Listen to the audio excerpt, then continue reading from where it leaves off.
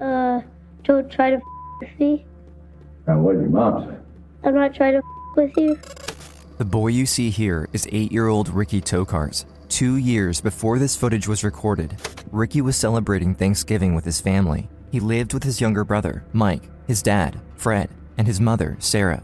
They are what some would call the picture-perfect family.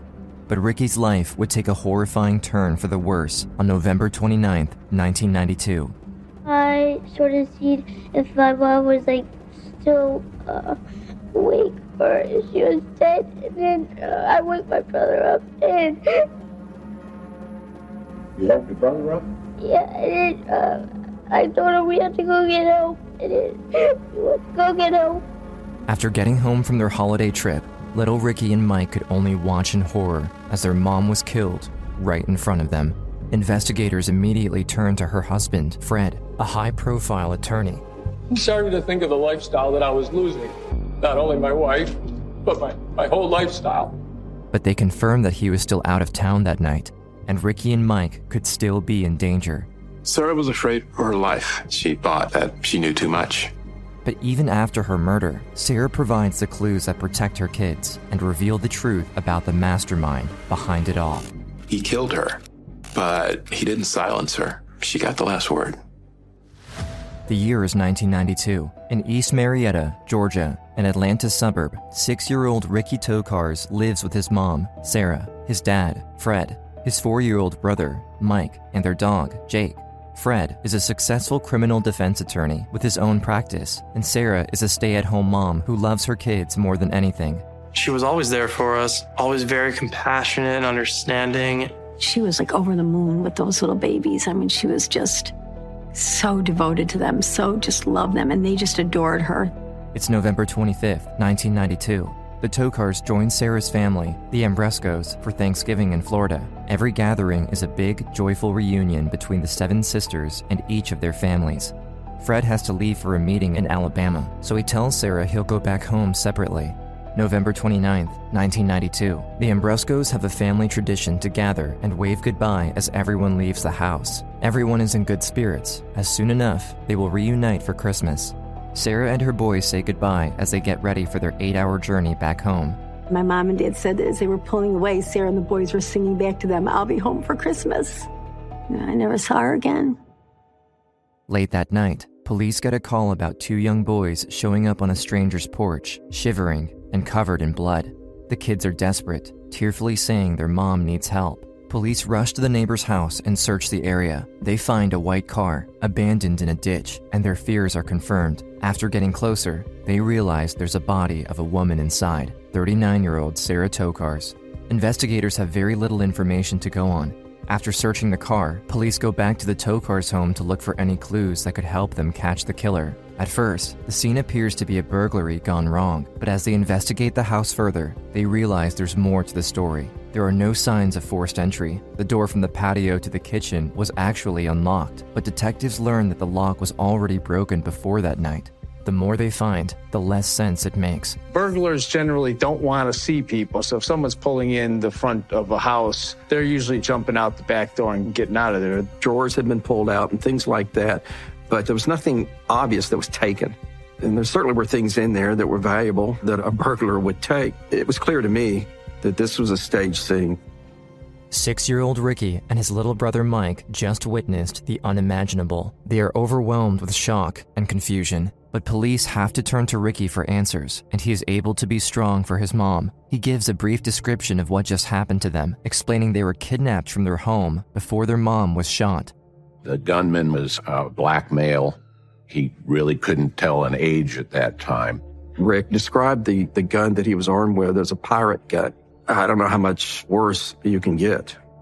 The boys might have escaped death, but they're not safe yet. And as the only witnesses to the attack, the investigators worry the kids could be the next target. They ask Ricky where his dad is, and he says he's out of town. Detectives learn he's staying at a motel nearly 200 miles away in Alabama. They're able to contact him and tell him that his wife has been murdered. Visibly upset by the news, Fred Tokars breaks down. He was just a physical wreck, just crying uncontrollably. I remember thinking, this poor guy.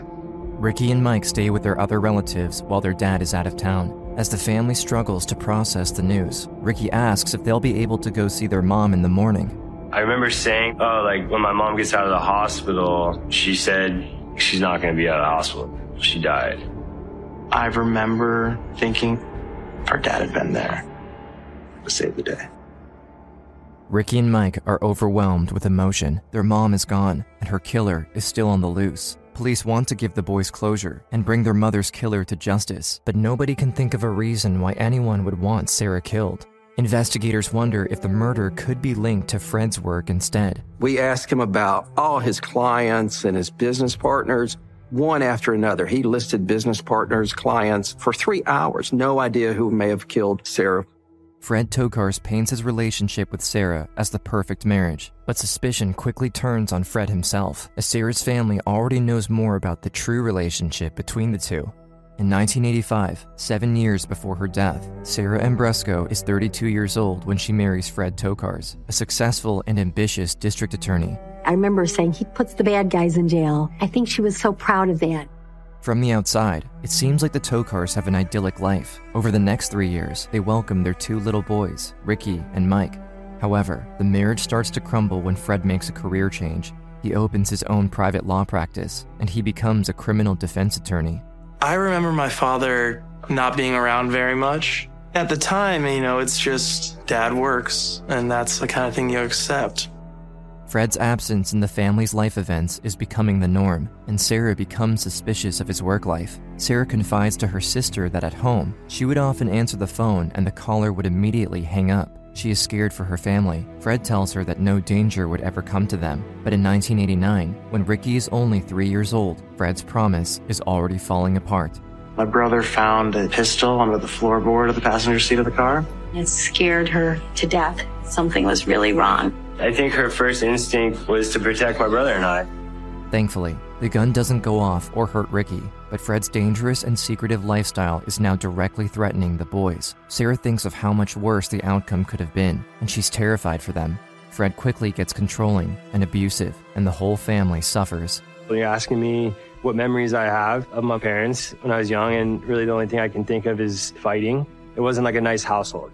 She tried so hard in the beginning to try to make everything be even and at peace for the boys so that they didn't have to grow up in a house of all fighting and yelling and things like that. With Fred's constant absence, Sara also suspects her husband is having an affair. She wants a divorce, but Fred tells her she would never be able to take the kids. Sara decides to hire a private investigator to gather evidence against him. The investigator brings proof that Fred is indeed cheating on Sara, but she wants to find more against him, willing to put herself in harm's way to make sure her boys are safe. When he's out of the house, Sara searches his office. He doesn't let her go in there, and she's about to find out why. She soon finds incriminating documents proving her suspicions about Fred. Sara told her sisters that she kept these documents as insurance in case they got a divorce and he tried to take custody of the children. Then she was going to use these documents to prove that Fred was into illegal activities. She gave the papers to my sister Chrissy, and she told Chrissy, if anything happens to me, make sure to take those papers to the police. After Sara's death in 1992, Chrissy still has copies of the documents, and she brings them to the detectives assigned to her sister's murder case. Police realize Fred was already under the FBI's radar for an investigation involving money laundering, but the documents don't prove he was involved in Sara's murder, and they're back to square one. Fred has custody of Ricky and Mike, and a killer is still on the loose. The kids are afraid of the dark and going into the house, wondering if the attacker could be waiting for them inside. In the meantime, Sara's family refuses to give up. Her dad John helps bring the family together, motivating them to keep fighting for the truth and for the safety of her kids. He said, I'm an old man. I may not live to see this solved, so you girls have to make sure that this is what we're going to do as a family. This is something for us to do to try to help and make sure that someone else's sister or loved one can't get hurt like this, and that's what we're going to do. We'll just won't rest until we can get some justice. Desperate for answers, Sara's family and friends gather a reward for any information regarding her murder. Nearly a month after the attack, a woman takes the bait. She calls the police and gives up her brother, a man named Curtis Rower. He had come home that evening and had blood on his tennis shoes and on his clothing and had basically confessed to shooting a woman.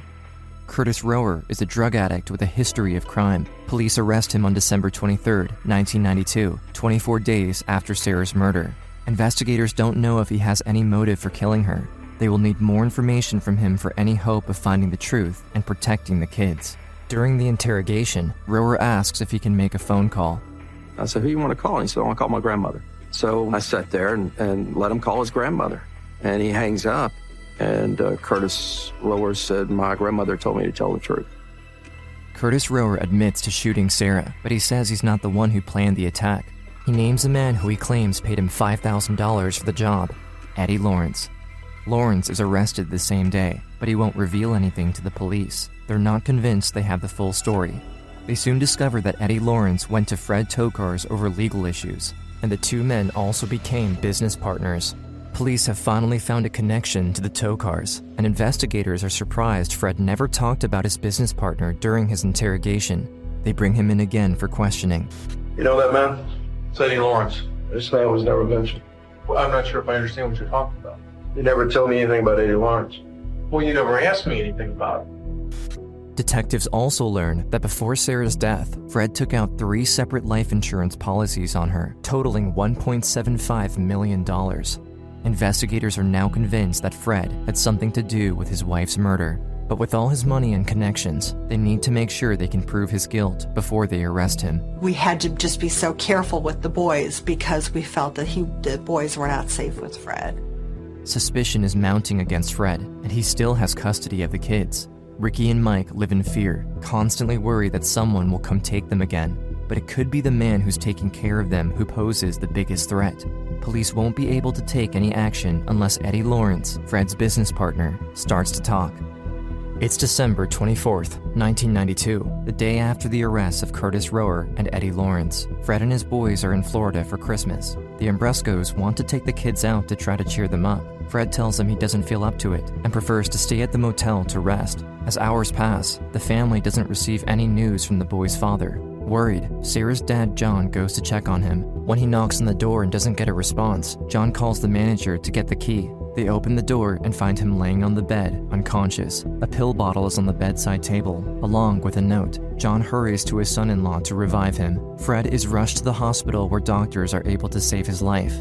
A week later, he holds an unusual press conference. I emphatically deny any involvement in my wife's murder, and any suggestion that I might have been involved in any way deeply hurts me. I became very depressed and started to think of the lifestyle that I was losing. Not only my wife, but my whole lifestyle.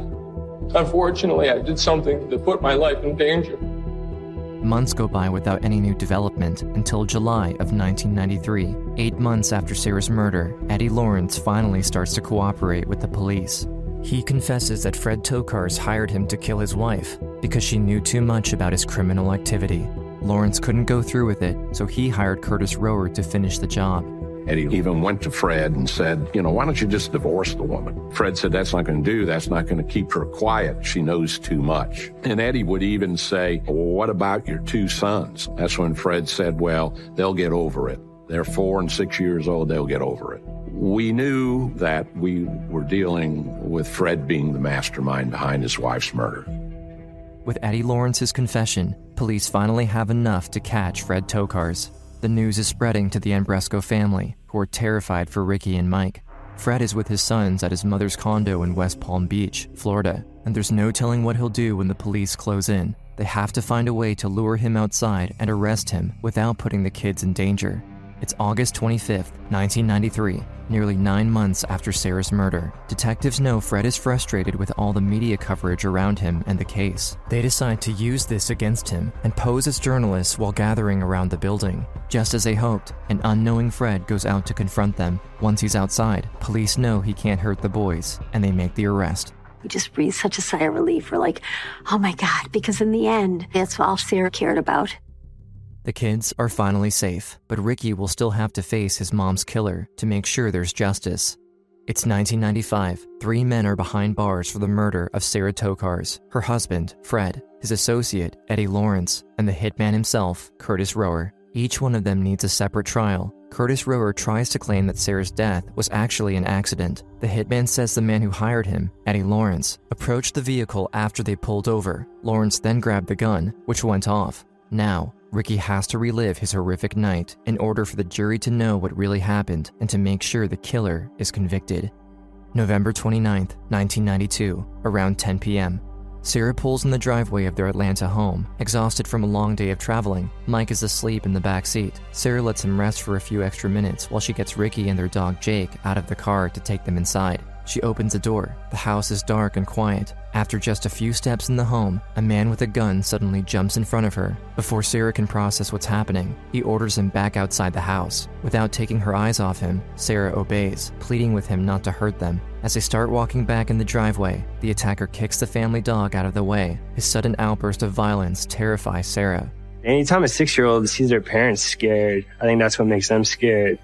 In the midst of the chaos, Mike is still sleeping in the back seat of the car, unaware of the horrors they're about to face. Sarah holds her oldest son close to her, but the man orders her to get in the driver's seat. Ricky sits next to her on the passenger side. The man opens the back door and sits behind her, right next to Mike. In the rearview mirror, Sarah sees the intruder's gun pointed at her head. I remember being super uncomfortable in that front seat. Told my mom to drive. My mom started driving. He was doing like a play-by-play, like turn here, turn there. My mom was pleading with him, just let us go. But to be honest, I didn't really know like what was going on. She desperately holds on to the hope that if she listens to his commands, they might be left unharmed. But that couldn't be further from the truth. I don't think it was that long of a drive, maybe 10, 15 minutes from the house. We just got to this road, no lights or anything. And I recognized that road because it was the way that we used to drive to our elementary school. And I just remember my mom saying, like, don't hurt the boys. And he, shot her. The gun went off. It was just super loud. And in like movies where a bomb goes off and everything's kind of moving slow, I remember the smell of the gunpowder. The guy hopped out of the car and ran. He was gone. The car is out of control, and it keeps going until it stops in a ditch. Ricky hits his head after the sudden stop, and the little boys are now all alone, next to the body of their mother. For a few moments, Ricky is frozen in his seat. He remembers his mom teaching him that it's not safe to leave vehicles running, so he reaches over and turns the car off. I remember, like shaking her, like, hey, Mom, wake up, we gotta go, I didn't think she was dead. I thought she was gonna go to the hospital and get fixed up, and then things were gonna go back to normal. I don't even think a 6-year-old could grasp it, the enormity of it.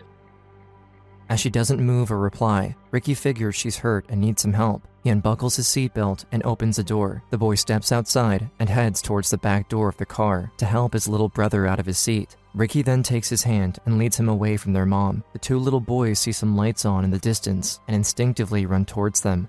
They reach the nearest house and a man opens the door. Ricky and Mike are covered in blood, and he immediately calls the police. February 27th, 1995, back at the courthouse, now 8-year-old Ricky bravely takes the stand to testify against the man who shot his mom. He remembers what the gunman said to her in the moments leading up to the attack, and what it was like just after she was shot. Don't try to with me. Now, what did your mom say? I'm not trying to with you. I sort of seen if my mom was still awake or if she was dead, and then I woke my brother up, and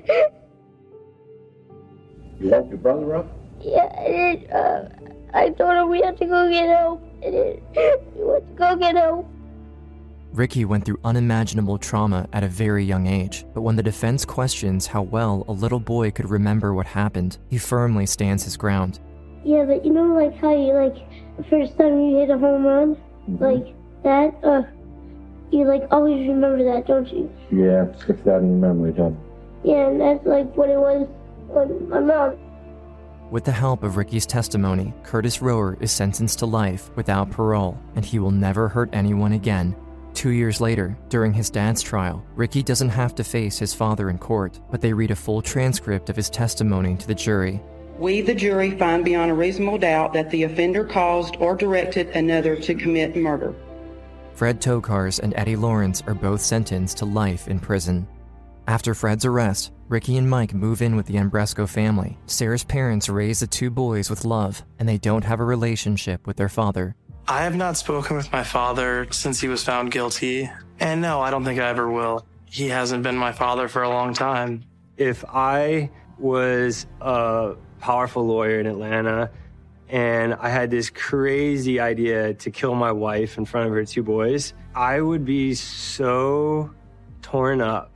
I try to spend the rest of my life trying to ask for forgiveness and trying to make it right. That's just me, though. So I don't forgive Fred, and I probably never will, and I'm fine with that. People process trauma in many different ways, and while Ricky doesn't forgive his father, he doesn't let him control his life either. Instead, he lovingly remembers his mom. Despite the tragic end of her life, she succeeded in protecting her children against her husband, which is what mattered to her the most. He killed her, but he didn't silence her. She was able to get the evidence of what he was doing and get it to the right people before she was killed. She got the last word. Today, Ricky is surrounded by his loving family. They still celebrate the holidays, and they enjoy spending time together, keeping up the traditions Sarah always knew. Now Ricky's the one who makes the Hungarian stuffing. We just do all the same things. And I think as long as we were trying to do all that, somehow there'd be some sort of peace and some sort of joy in their life. Ricky started his professional journey, dedicating his life to helping others as a lifeguard, and he worked as an EMT. Now, he's pursuing his own passions. He loves the ocean and water sports, and he works in the surfing industry. He won't ever forget what happened to his mom, and he won't forgive his dad, but he has moved on to enjoy his life with loved ones. I mean, I don't know another normal. I don't know what it's like to have a mom. Being angry is tiring. I got a pretty good life, traveled the world, and made really good friends. And I don't meet people and say, hey, my name's Rick. My mom got shot when I was 6. Nice to meet you. You know, I never wanted it to define my life. Simple.